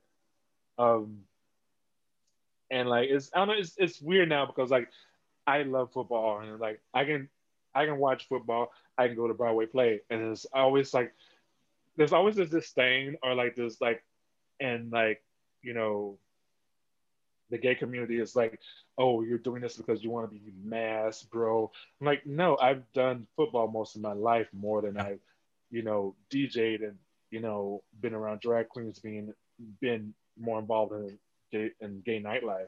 It's like that's just football is a part of me. It's what I enjoy watching. It's what I enjoy doing when I did do it. Um, there were dark times in my life doing that and my sexuality, but I'm not. I still. That's still one of my first loves. It's Absolutely. still what I love to And do. I find that like anytime I tell people that yes, I do like sports, I am a sports fan in the gay community, they're like, what does that mean? And I'm like, Yeah. okay, It don't need to becomes talk this about whole it. like, oh, foosball or like this, and it becomes all this, and it's just like, Yeah. for me, like I get it, it's funny sometimes, but for me, it just becomes annoying Yeah. that like it's like you're invalidating something I love because you want to associate it with like maybe rough times in your life or Right. like that it's like always associated with like this typical. I mean, it is, but like at the end of the day, it's like I enjoy it. Like I would sit there, even if my team's not playing, I'm gonna sit there and watch football all Yeah. day. Like what that's just what I'm gonna do, And people are like, "What are you doing watching football?" Like, "Oh, you're so master mass. That's so bro." I'm like, "No, it's me. Like, Yeah. I love football. I love Broadway. I love everything." And I would say you are a diehard Bears fan. I am. How are your Bears doing this year? Also, How you holding? How you holding up? they were good for. They went 5-1 Mm-hmm. for the first 6 games, but then they just lost 6 straight. And they just won a game. But Yeah. it's more the management, the ownership. It's like the direction. It's uh, it's like they're. It starts with the ownership. I think the ownership. They need to sell the team. Also feel like they need to change GMs. They need to change coaches. It's like something isn't working, and like Mm-hmm. if you continue, like there's one bad seed, and then like that bad seed goes into another bad seed. It's just like nightlife. Like yeah, one bad seed it goes into bad seed, and then things just become unsuccessful because like no one's happy, and you can see it. Yeah. Yeah. I mean, I'm a Giants fan. I guess we'll call it a fan right now. I just like think it's absolutely ridiculous the way playoffs work that they're going to make the playoffs being as terrible as they are, and being a fourth seed. Yeah, right now with the NFC lease is what they call And right now. it's not anything new. Every year, Every they're year all bad. that division has always been like it's either Joke. really good, it's either one at the top, everyone's bad, but it's like they all fight with Mm-hmm. themselves. Them. Then you have like the Washington football team, which is that's so funny. But I do love their like because it's like their uniforms are going more to a collegiate style too. Yeah. Because the football team is not the Redskins anymore. So like that was kind of get a good laugh out of that. And I don't think they're changing it. Like they're I like just find it so the funny that interim. like it's been years. They knew this was going to happen at some point. They Yeah. didn't have a backup name ready to go. They're like Come on. this is really the Washington football team. Yeah. You also, I would say, you are a fashion icon and an unofficial ASOS spokesperson. I would say, why is fashion so important to you, and why can no one ever like look as good as you, no matter what you wear? Well, you know what the thing is I wasn't so much into it until I started working with Frankie Sharp Mm-hmm. and I started hosting parties. And it was just like, it's like, oh, they're gonna pay me to come in a look. It was like, okay, I need to have a new look. I need to have to do this, and it just became a thing. Like I would start getting things made by Jasmine. Jasmine Rice has made a lot of things for me, and then that kind of snowballed me into finding ASOS, and then finding my one friend. I support a lot of minority local businesses like this little shamer thing I have right now, which is called as by my friend Damien from Culture and Fate, and I wear Nice. like he does a lot of my all of my like glitz and glam. So like when I went to the glams, that was my Mm-hmm. outfit. Like he's my go-to designer. Um, and then like accessories, like this is from my friend's material memoir, and and then I have Isley is one of my favorite people too, and it's like all these queer people that I've like. And most, like I said, most have it from just hosting parties, and it was like, Yeah. oh well, you need to have a look, and it became a thing where it was like, okay, well now I need to do this, and then it became a part of my DJing. So Yeah. like that's what came with my headphones. Like everything is like sparkle, and like it, I'm like so it's like that thing, and it became to where like it also pushed people like, hey, I want you to DJ because like I know you're gonna come up and Right. something you're gonna look fun and you're gonna have a good time. So like it's costing me a lot of money because when I go do my taxes and I look at how much I Right spent, off. I spent at these places, especially like ASOS, which is where my first like love. I was like, wow. They should just make you a When you spokesperson. get into like those 5 digits, you know, Yeah, they need to just hire you because you. I don't think people knew ASOS existed until you. you know me, I'm going like, oh, this is ASOS, and I always find things that most people wouldn't wear. Right. Um, And you but pull it all off. and what happened when I found this person, my friend in Culture of Fate, was at DragCon because I wore a jacket Mhm. that I knew everyone was gonna have the jacket. I knew it. So I Right. was like, I'm gonna wear it anyway. I went to the DragCon. Everyone had on the ASOS sparkly jacket, so I had to immediately find something new, like immediately. Yeah. And I bumped into like these Culture and Fate, and I bought my first piece. And then after that, it's just been like custom. Like he's like literally like a person I'll be like, hey, I need something. he'll send me a box over. Oh, Send me a nice. box of things that he thinks that he knows my size. He's like, you'll probably like this, and I pick through them, and then what I don't like, he'll come pick it up, and then he'll just invoice me later. So Nice. I've gotten like that like into like those. Like my other friend, who cares? Why not? My friend Sam is like, I've gotten to the place where like people are like, oh, just build, I'll bill you later. Take this, just rock Yeah. it, and like, I. My thing is, I love fashion, so I love anything. I love anything sparkly, and I've learned just to put things together and just have a good time. Fashion is what you make of it. Absolutely.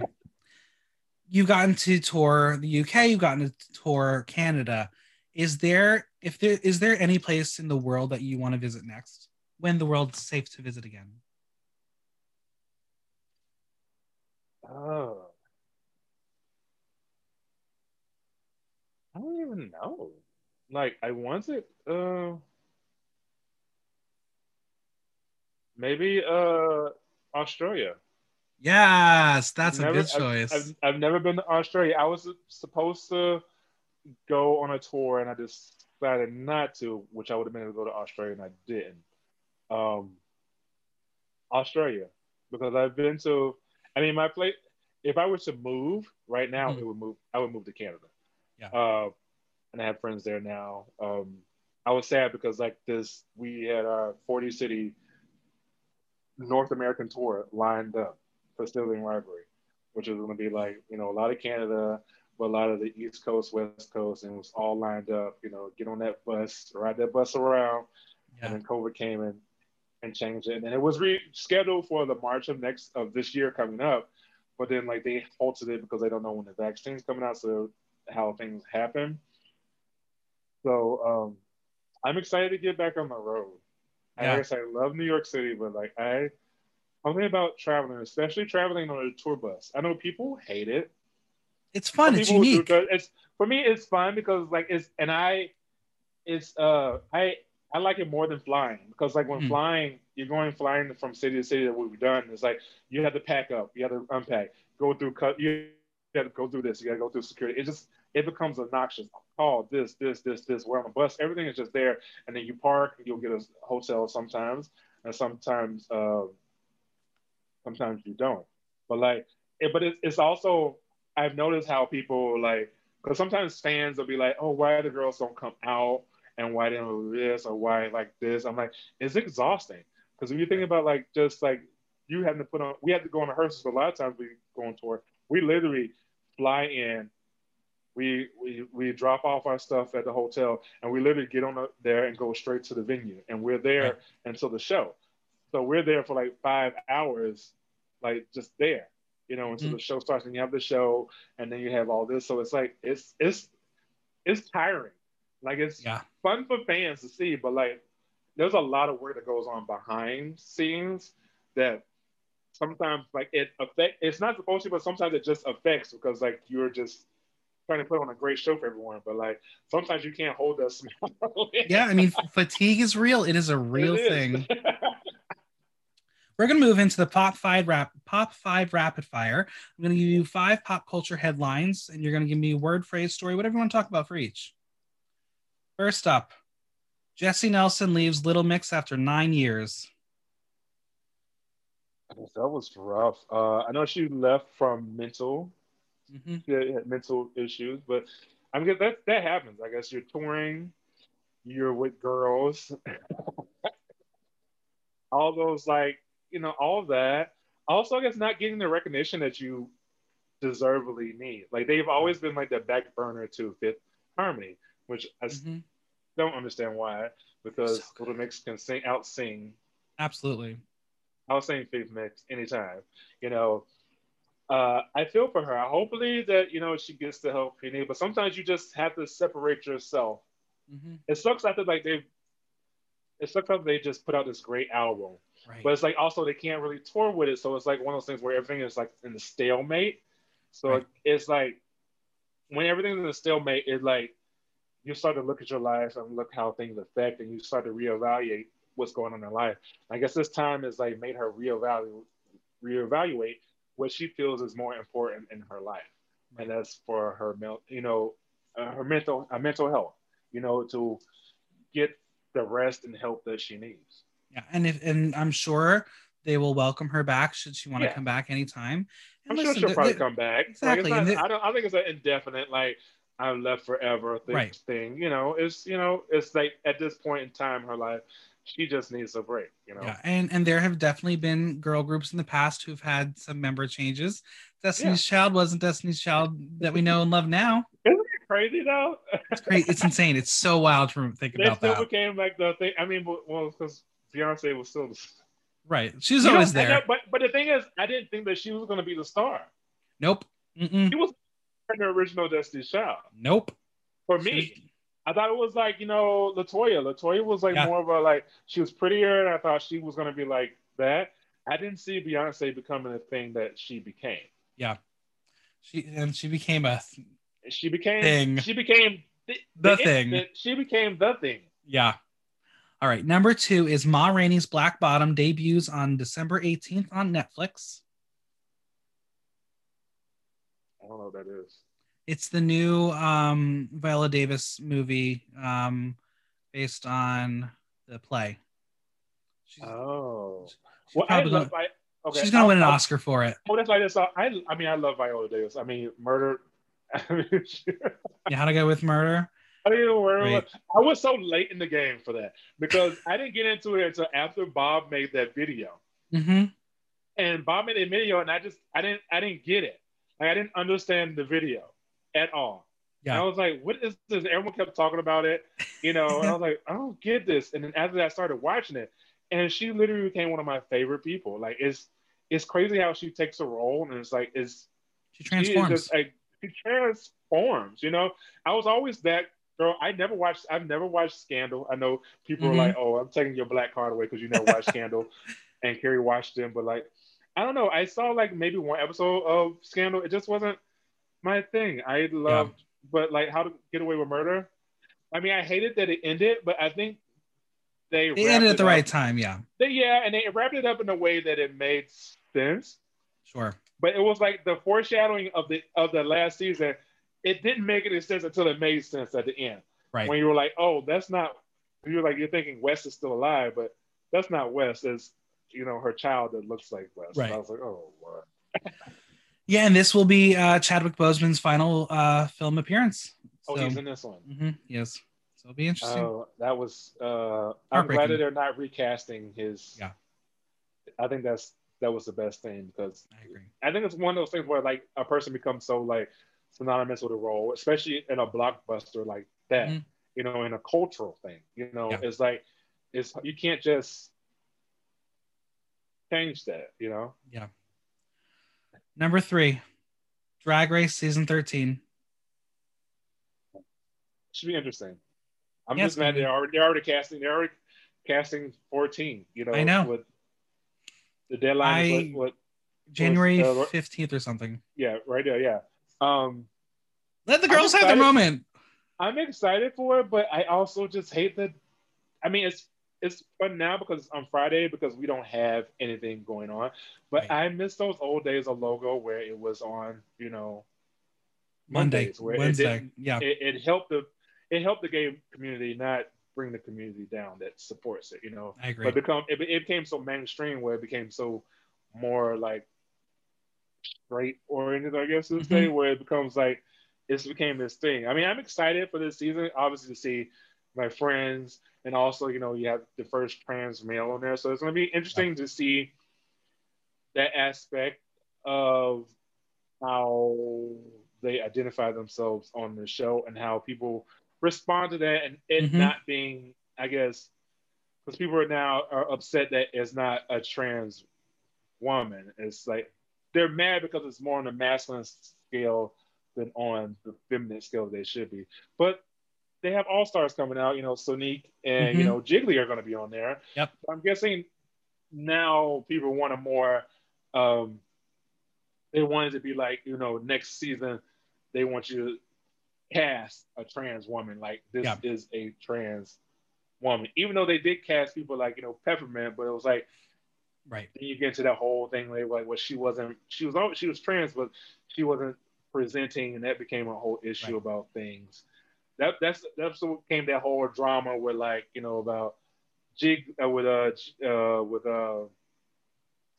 um what's her name fucking Asian Yeah. Gia the whole thing like being the trans like but she was all these girls were before you Right. know it's just the way the world perceives it sucks to how unless you're fully perceived physically as a woman Mhm. that people see that that's the only way that's that's their poster child of what trans is Right. and not what trans has different meanings trans has Absolutely. different appearances Absolutely. but it should I mean I'm excited because obviously we've all heard the leap and all that stuff so like it's interesting to see because like at the end of the day it always I mean last season it was like a midwestern thing Right.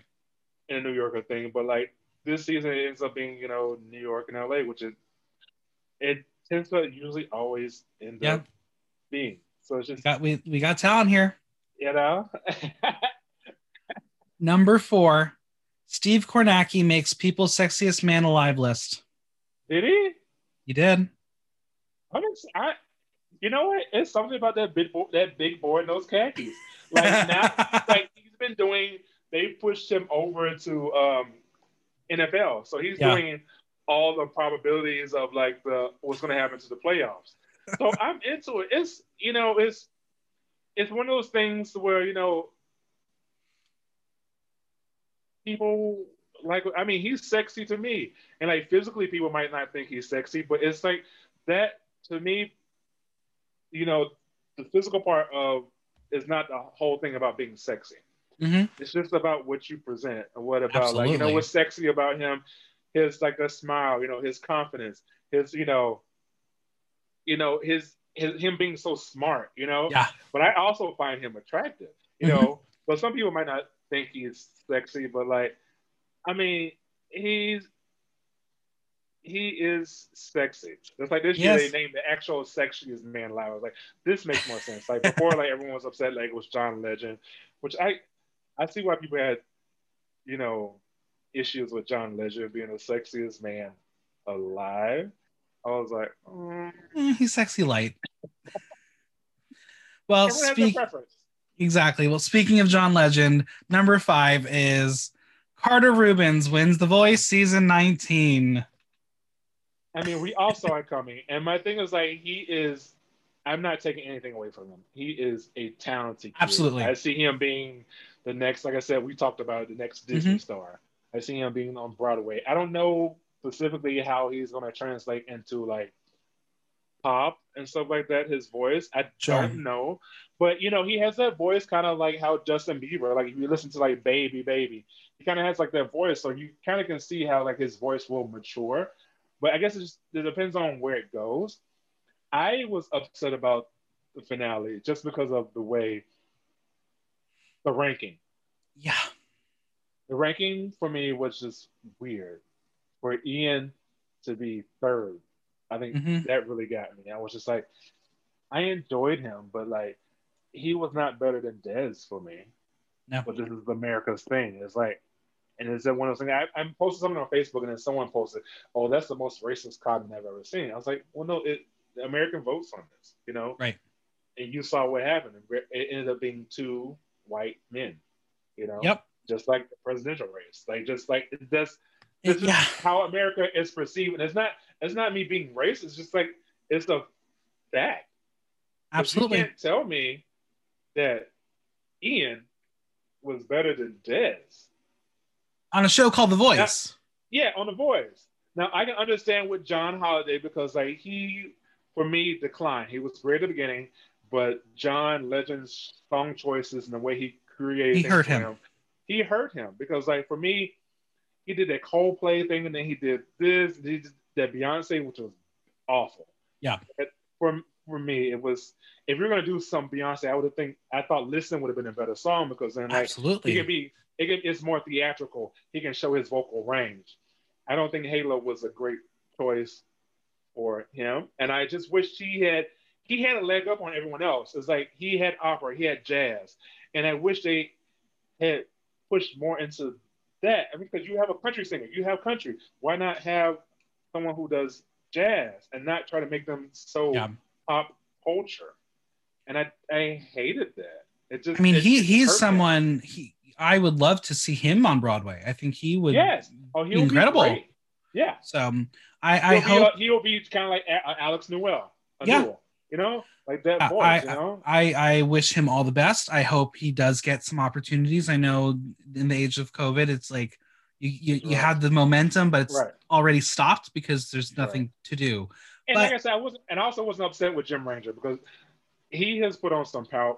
I love his story, and he actually has a great voice because it's not like it's like a country rock, but like I could listen. It's I could gruff. like literally. I could buy his vinyl and just put it on vinyl Yeah. and listen to it. Yeah.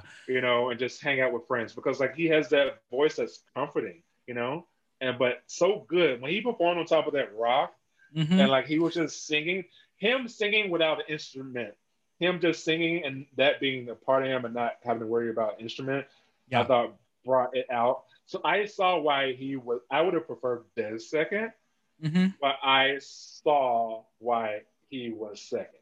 Yeah. You know. Yeah, I mean, I as someone who has loved these singing competitions for years, like American Idol was my show, and there was a whole Right. period where I think it was like 5 seasons in a row where white guy with guitar wins, and it's not because they're not talented; it's because that's what America is voting on, and Yeah, that's what America They want wants. country. They want that's how the voice has been. Is most Exactly. it's been like country. So country. until you change the mold, we can't complain too much. Right. And I was say, that's what I say. I'm not shading the winner. I love Absolutely because he's saying when he's saying the Rainbow Connections, like they gave me a tear. Like he Mhm. has a voice. I think that voice showed all the ranges of his voice, and he is going to be a star. So I'm not. I just hate where they made it this whole Gwen and Blake thing the whole season, and it became that in the end. Blake versus Gwen. Like we discussed earlier, it's reality TV. It's a reality TV, so it's like it's a setup. Yeah. But like it's the same thing when we had, like we said, we happened with Dancing with the Stars. Mhm. All the reason why she won is because she has the ABC backing, and she has the Bachelor and the Bachelor family.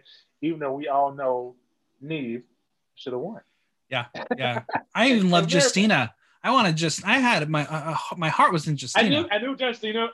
She was my heart, but I knew technically she wasn't the best. Right. But she was the most entertaining to watch. Absolutely. Mm-hmm. But like when you come to the finale, you saw what Neve put out. Right. And that was a star.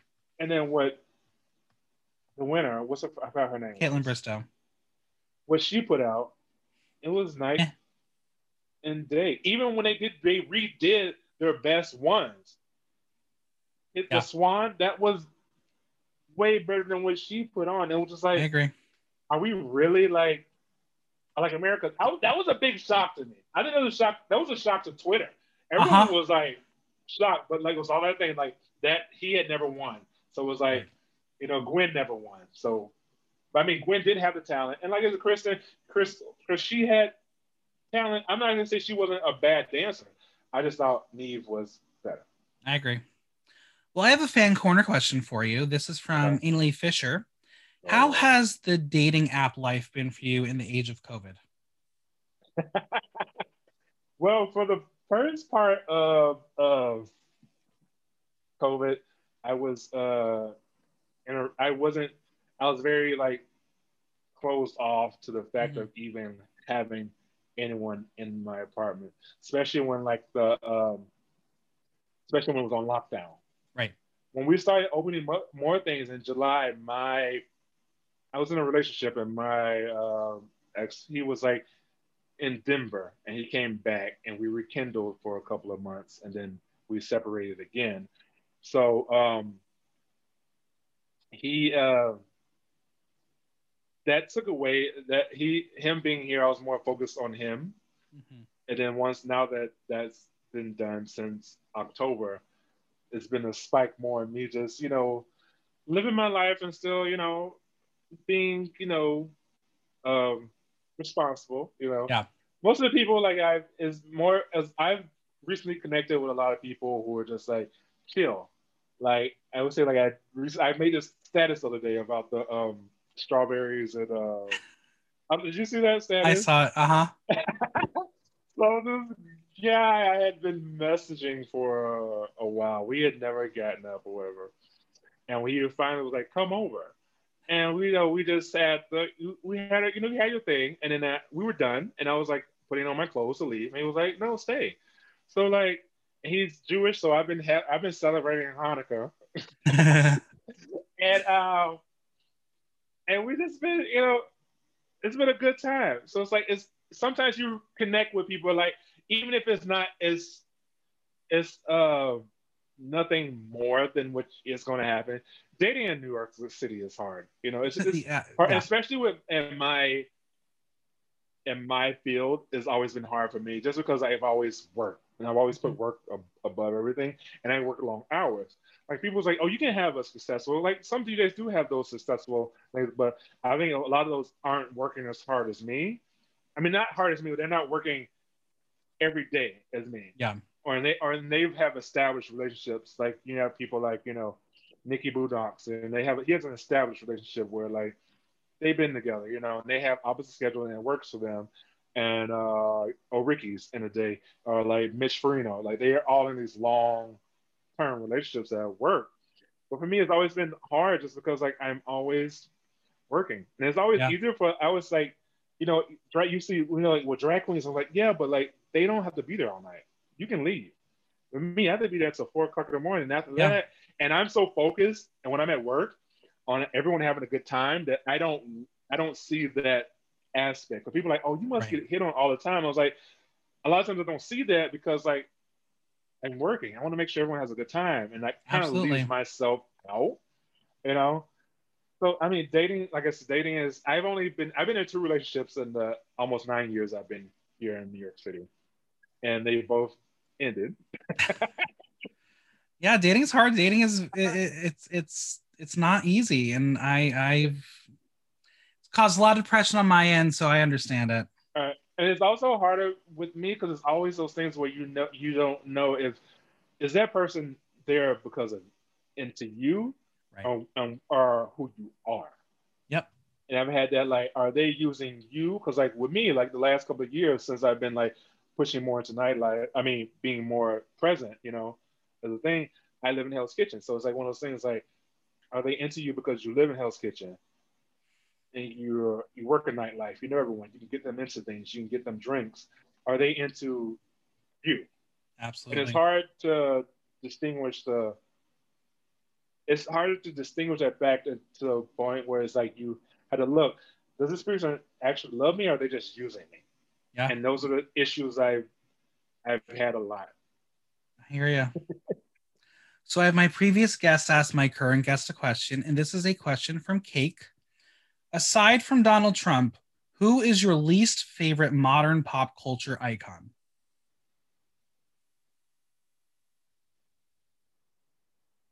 Fucking that bitch. What's her name? Fucking the blonde haired girl. That Carol Baskin?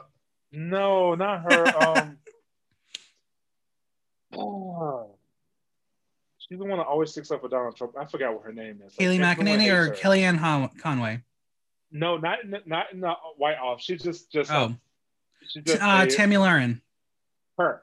Yeah, she's a mess. That one. She's terrible. She's a terrible person. She Oof. is a terrible human being. The things that comes out of her mouth, I'm just like, how do you believe this? And I don't know if it's just like a party.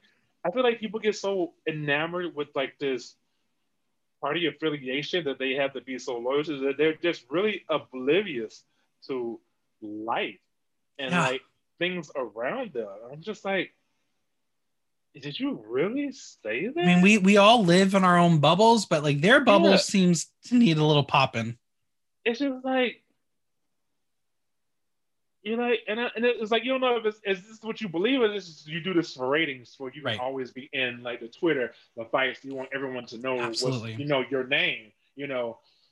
It's just wild. And I'm Mm-hmm. like, I I A don't know. mess. It's a mess. Yeah. This country's a mess. Yeah, and hopefully we'll be on the right track very soon. But Hopefully, there's a lot of there is a lot of trash to clean up first. there's a lot, and it's like if hopefully like the changes that they want to make, if those don't get stalemate, it's like one of those things. Is like even like the relief that we're trying to get right now. Mm-hmm. It's like I just don't understand it. Like people are suffering, people Yeah. are dying. But this whole political party thing, like I want this, I want that, I don't want to give you this. But like y'all are all sitting in your nice homes at home. You're going on. We're paying for you to go on break to sit at home and do nothing. You know, It's true. we're struggling. Like Cuomo just pulled the rug from under us, and now we indoor dining, which we've statistically shown counts for 1.5% of new COVID infections, but it's the only thing they can control.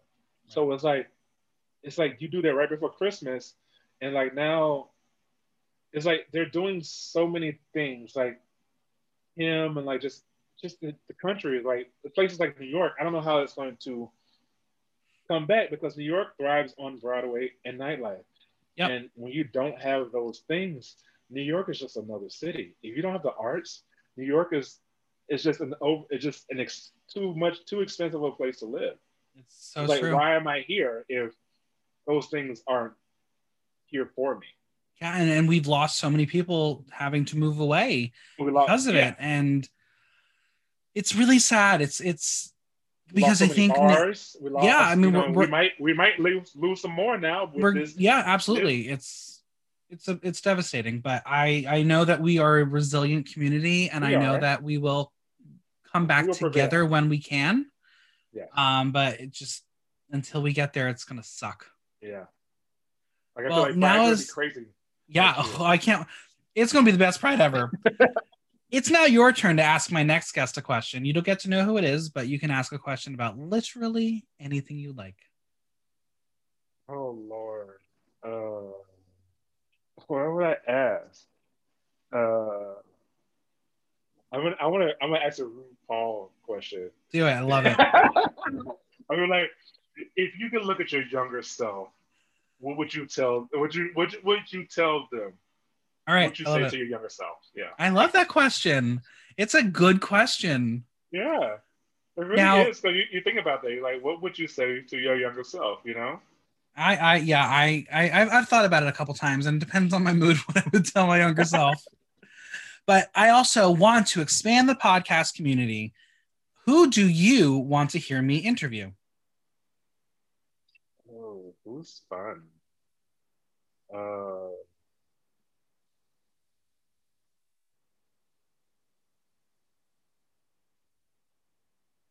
So many options, so many good people. Right. Who have you done? I mean, I've done a lot of interviews. I mean, I've done over 230 plus podcasts. So you probably done people that I would want to hear from. There's a lot of people who. Have you done Izzy Uncut? I have not gotten Izzy Uncut on the podcast for a solo interview. We have talked about it, and I think that's an excellent choice. I literally saw her last week. And Izzy has a lot to say. I know. That's a great choice. Izzy, we're going to make this happen. Well, where can we find you on social media and Venmo? And for those wanting DJ Two Face merch, where can we get it? All right. So right now, if you want merch, you just go to www.thedragdj.com. And that's where all my merch is. My Instagram is Drag DJ. So look up Drag DJ, and that's my Venmo, PayPal, this Cash App is all Drag DJ, and my Mixcloud. I put a lot of my things on Mixcloud. I haven't uploaded something recently, but I probably will. But like Mixcloud.com /Drag DJ. So basically, Drag DJ is across all platforms. Because people are like, why is that your Instagram thing? It's like because I had DJ Two Face NYC, and like when I came up with DJ Two Face, it was just like me, right? Wasn't someone else, and like moving to New York City, because there's another one like this, and like he doesn't live here. He's like another country. But I it was always NYC, and then like I was like, I just wanted to change something, and then like I happened to say like, what about I do all these drag shows. What about drag DJ? And I was shocked that So shocking. I was shocked that it was available. I was like, I gotta do this. I gotta change it. Yeah, and it's yours. You got it. It's me. And, now I have like merch, everything drag DJ. I have little necklaces that say drag DJ. So like, I have I'm in the works of getting. I just sold out of the beanies that I did have, but I have new beanies because it's cold time. So I have new beanies coming up. I still have shirts on there and pins. You have one of my pins. I got my pin. Everything's always shiny. I'm trying to think of. I'm doing another shirt coming up because like we're gonna be out of work, so I'm like trying to push this merchandise as much as I can to get some money. Yeah. Well, it was such a pleasure chatting with you, and thank you so much for coming on the podcast. Of course, it was so much fun. I had a good time. It's fun just to chat and talk. If you forget about like how fun it is just like sitting and talking to someone. Yes. But we don't get to do as much now. We don't. It's true. Well, thank you for being here. Of course. The biggest thanks to DJ Two Face for coming on. Subscribe on Apple Podcasts, Google Play, Spotify, SoundCloud, or Stitcher, and leave us a review while you're there. If you have any questions or comments, drop me a line at theaterthenow.com via our question link. Like, listen, love. Until next time, I'm Michael Block, and that was Block Talk.